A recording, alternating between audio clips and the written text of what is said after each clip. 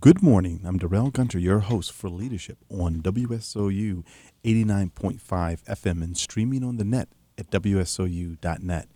I tell you, this is the month of the woman, and we're so pleased to have in our studio today Miss Rita Henley Jensen, who is the editor-in-chief for the Women's E-News and Arabic Women's E-News. Miss Jensen, welcome to the program. Oh, I'm thrilled to be here. It's great. You know, when we met a few weeks ago at the Women's Ventures Fund Highest Leaf Award reception, I was so moved by your passion. I had to get you on this program to talk about some things that are so important today, these women's issues. But before we jump into what the Women E-News is all about, share with our listeners a bit about your background and how you have come about to found this very, very important organization. Well, I have a very mixed background, I guess a little surprising. I was a teenage mother at 18, and I got married to somebody who was violent. I had a second child, left the violent marriage when I was 22. I was fortunate in that it was the 70s, and at that moment of time in history, the U.S. government and the state governments thought that they should invest in their citizens. So I was able to attend Ohio State University while I was on welfare, and federal daycare dollars were available to help me with the daycare and food stamps and Medicaid when I got sick or the kids got sick. So that was a very different era, and I remain very intensely aware of the advantages I had and the advantages younger women don't have today. And it's painful to me. So I was able to go to college, and Columbia Graduate School of Journalism accepted me, and I moved the kids to New York City, and I was able to get a graduate degree from Columbia. And then I began working as a reporter in a town you may be familiar with, Paterson, New Jersey. Yes. And I loved Paterson, New Jersey. I know it's a very complex town, as you know, very rich in history, very rich in issues. So I won a lot of prizes while I was working at the Paterson News as a reporter. And I think that is because I knew so much about how real life worked. And people were able to convey to me and believe that I understood whatever the issue was. So I don't know, 8 awards, I think, in 2 years. I moved on. I continued my career as I say, a prize-winning investigative reporter until 1996. And in 1996, as you may remember or not, the federal government, Bill Clinton, signed the welfare law that ended welfare as we know it. Yes. And part of the run-up to that was a media campaign.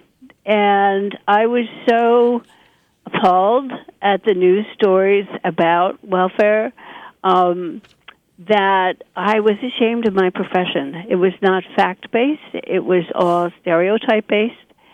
And back in 95 when it started, or 94, I was like, oh, well, they won't do that. That would hurt too many women and children. Well, it goes to show you. I was like, I'm not very good at predicting the future. So I was just appalled. And at that time, I was a senior writer with the National Law Journal, and I decided not to go back to that job, but somehow figure out how to change journalism on behalf of women and girls. Well, it took a while, but I finally got a job just doing that. In 1999, I got a job at Now Legal Defense and Education Fund to create a news service using the Internet covering women's issues. And if you cover welfare and poverty and violence, then you're connected to the lack of job opportunities or sexual harassment or unfair labor laws or inadequate opportunities for athletics or scholarships and you just go through so it's really Women's E-News covers the entire system of that there's a system in place that includes violence and poverty and a lot of other things, lack of scholarship opportunities, harassment on the job discrimination, all sorts of things that Women's E-News covers because it's a system. But we also cover the leadership among women to change that system and to improve women's lives based on the premise, which has been proved by many, that if you improve women's lives, you improve the family's life and you improve the community's life. So that's where we emphasize our news stories, and they're not available anywhere else. And what is your website, if you could let our listeners... Sure. Please come and visit us and subscribe. It's free. It's called Women's E-News, and it's all one word, no punctuation, women's, with an S, enews.org. Yes. And it's free. .org. And it's free. And it's free. Wonderful, wonderful. And in your opinion, what are the top of all the issues that women face? And I have to advise you that I have 4 older sisters and a mother, so I'm very sensitive to women's issues. But what, in your opinion, are the top 4 issues that women face today? Well, control of their reproductive lives. As you know, and that's across the board. One, as we know, that there's a big discussion in the U.S. about contraception. At the same time, homicide is a leading cause of death of pregnant women. At the same time, the U.S. has the highest maternal mortality rate among developed nations. At the same time, right, we have a whole discussion about abortion, and women's health is not a part of that discussion. So that's number one. And a lot of people use the expression reproductive justice, but I want to make that clear that that's across the board, the right to enjoy a pregnancy and not be afraid that you may die. And in particular in the U.S., African American mothers die 3 to 4 times more often than white women. And why is that? Well, that's a question we've been asking, pounding against the doors. In my opinion, based on my research, and people could argue with me, it's poor medical care in the hospitals. It's called racism. Mm-hmm. In the New York City area, where the ratio is 8 or 9 times more often African American women, and not Hispanic so much, more than white women, but nowhere near a ratio of African American women. 82% of the mothers who died from embolism were black, and 0% were white, and embolisms are preventable. So let's just start there, right? So yes, you may be arguing about contraception, but where's your focus? And your focus should be on healthy pregnancies. It's my belief. Mm-hmm. Mm-hmm. When the mother chooses, or when the woman chooses, because that makes it healthier. Right. All right, so that's number one. Connected to that, of course, is violence. And the level of domestic violence is, endemic across the world. It's been, one of my jokes is that women didn't just say, "Okay, we'll clean up," okay? That there was often an implicit, if not an explicit, threat, and that in turn leaves women in the Middle East behind closed walls and out of the workforce. And in the United States, we know that women who are murdered are most often murdered by their spouse or their boyfriend. They're most at risk when they leave that relationship. That's the really highest moment of danger. And many women don't know that. They think that they're safe. So violence is really important issue. I think access to employment. Access to employment, and by that I mean good-paying jobs, is a tremendous barrier to women. And then, of course, if you are taking care of a family, who cares for the children while you're at the job? That's a huge issue. Sick time so that you can stay home and take care of yourself, and or, excuse me, I'm going to sneeze. Nope. God bless you. Sorry. So if you're on the job, who's going to take care of your kids, and how can you afford to pay for that daycare? Many, I forget, 75% of the people working part time are women, and that means no benefits, no health insurance, unemployment across the board, no benefits. The women are frozen out of the union jobs that pay the best, and overall they are segregated into certain job categories that are pay minimally. Secretaries, associates, cashiers, all those types of jobs tend to be low paid, and in the case of cashiers, often part-time. So poverty is huge, and as we talked about, the welfare law took, the base out from underneath women who were struggling to take care of families by themselves. If you have a single parent, there's only one person there. So if the person's at work, then the person's not home to fix meals or heal wounds or do whatever has to be done.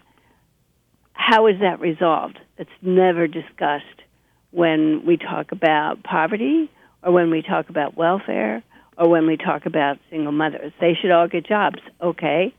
Good paying jobs that pay enough to pay for child care and a car to get back and forth to the job and health insurance for the family.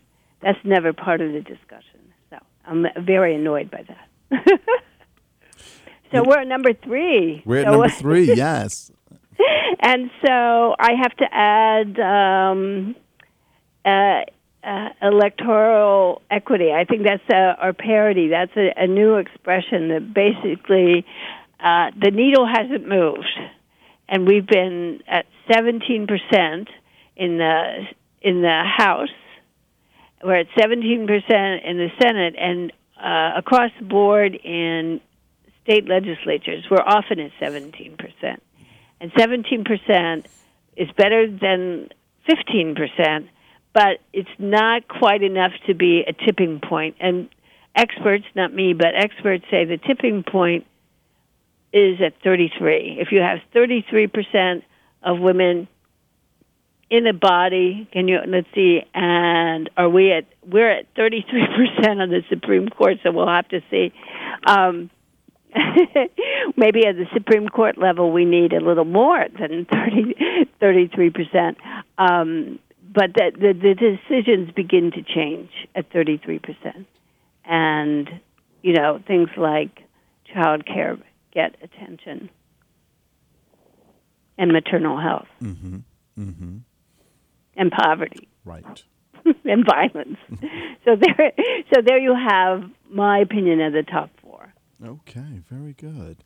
And recently, as we briefly discussed with the situation in regards to what's going on with women and contraception and Rush Limbaugh and his comments, how have you covered this in the Women's E-News, and how have you been able to steer and direct the conversation in the right direction?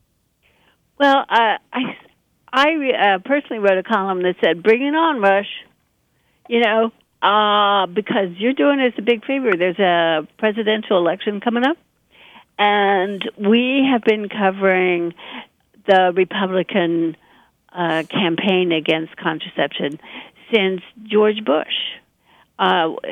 We tracked him down before he became elected president, and it just became clear that he was not anti-abortion, that he was anti-contraception.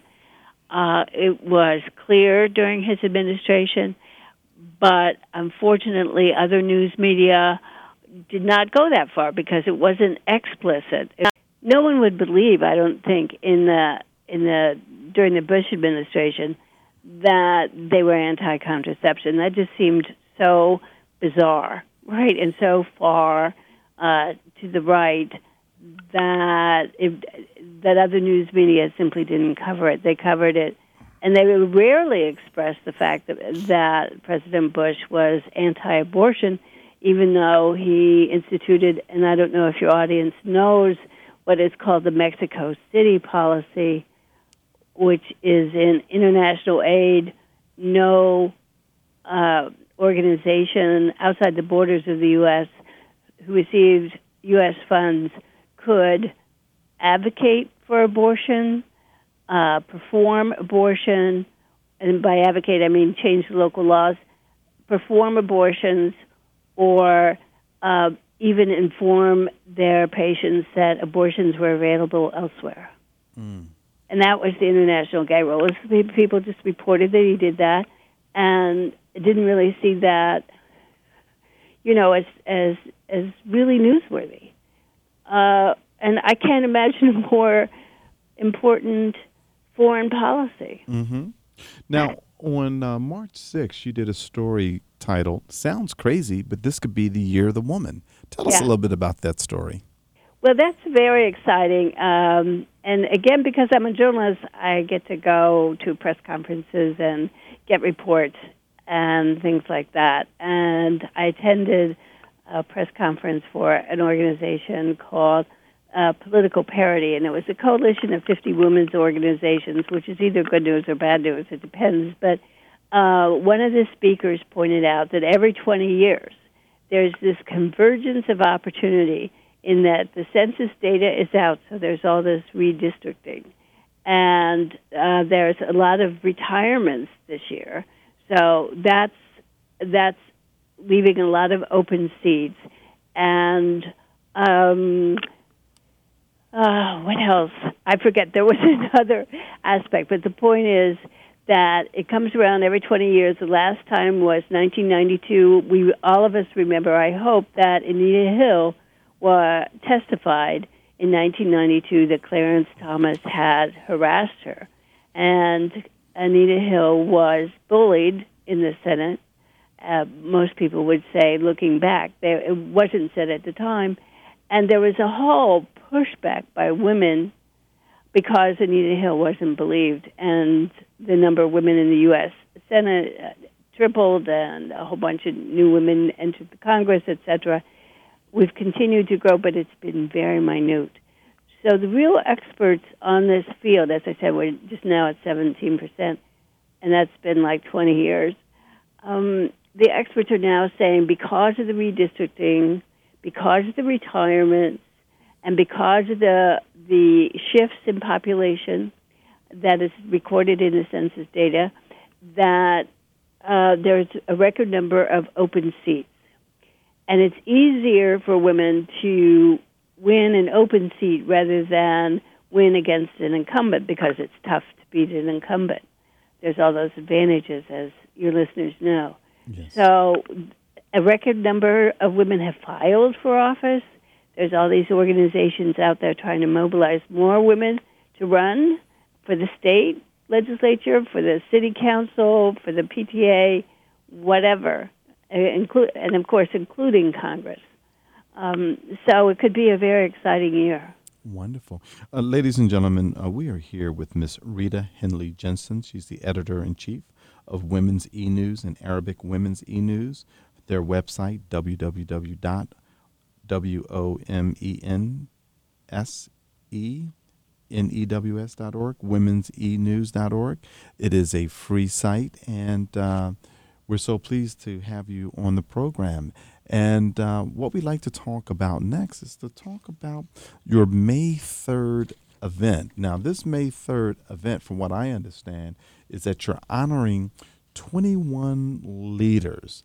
And as I was looking over your website, I found it to be quite extraordinary. Tell us about that program. 21 Leaders for the 21st Century is our annual gala. It's an opportunity for us to communicate to a large audience what it is that we do. You and I talked about the issues that women confront, but there's a lot of people out there working for change, and we think that they're newsworthy, and so by honoring them, we're creating the news, and we're also saying, look at the wonderful work, the leadership that is being demonstrated by these women across the globe. This year we have somebody from Cairo who organized the trash pickers of Cairo and, began to provide them education and other opportunities to earn money and et cetera, et cetera. So it's from the trash pickers. We also are honoring a woman from New Jersey. She's General Counsel of Prudential Financial. And what she's done is create an organization of corporations who have committed to spend a certain amount of money, and they usually spend more of their legal fees on women-owned and minority-owned law firms. That's huge. We're also honoring a whole group of women who are training women to run for electoral office. One of them is Sam Bennett from Pennsylvania. Another one, of course, is from the Rutgers Leadership Institute. And let's see, who else do we know from New Jersey? I think that's it. But it's really an opportunity to say, look what's out there, look what's needed to be addressed, and look at the kind of work that's being done that you haven't heard about. Very nice. And how much are the tickets? The tickets are $500, and they're worth every penny because it's a fabulous event at the Essex House. It's called Jemiah Essex House at 160 Central Park South in the evening of May 3rd. And so it's just a really celebratory night. And being that you are a nonprofit organization and that the women'senews.org site is free, this helps support your organization, correct? Absolutely. We really count on this to keep going because we pay our reporters and we pay our rent. And when I was just joking today with a staffer, that's what we do with our money. We pay people and we pay the rent. Yes, so those are the sort of the basics, and the phone. But that's what keeps the lights on. But also, folks, if they're not able to attend the event, they're more than welcome to make a donation to Women's E-News, correct? Correct. And you can do that on our website. You don't have to mail us a check. We accept checks, but you can do it on our website, too. So let's talk about the Arabic Women's E-News site. Yes. What prompted you to choose the Middle East versus South America or India, for that matter? Well, India, we have a large audience in India, and they speak English, so that wouldn't require translation. We picked Arabic because when we looked at our metrics way back in 2003, we had a large audience throughout the Middle East. It was our second largest audience after the English-speaking nations, U.S., England, Canada, Australia. So, surprise. And we had a donor who was very interested in our doing that. And thirdly, there was a report that came out from the UN that said if there was any way to bring peace in the Middle East, you would have to address the poverty of most people. And in order to do that, women would have to enter the workforce, and people in the Middle East would have to leverage the power of technology more than they were doing. I'm like, women, technology, that works for us.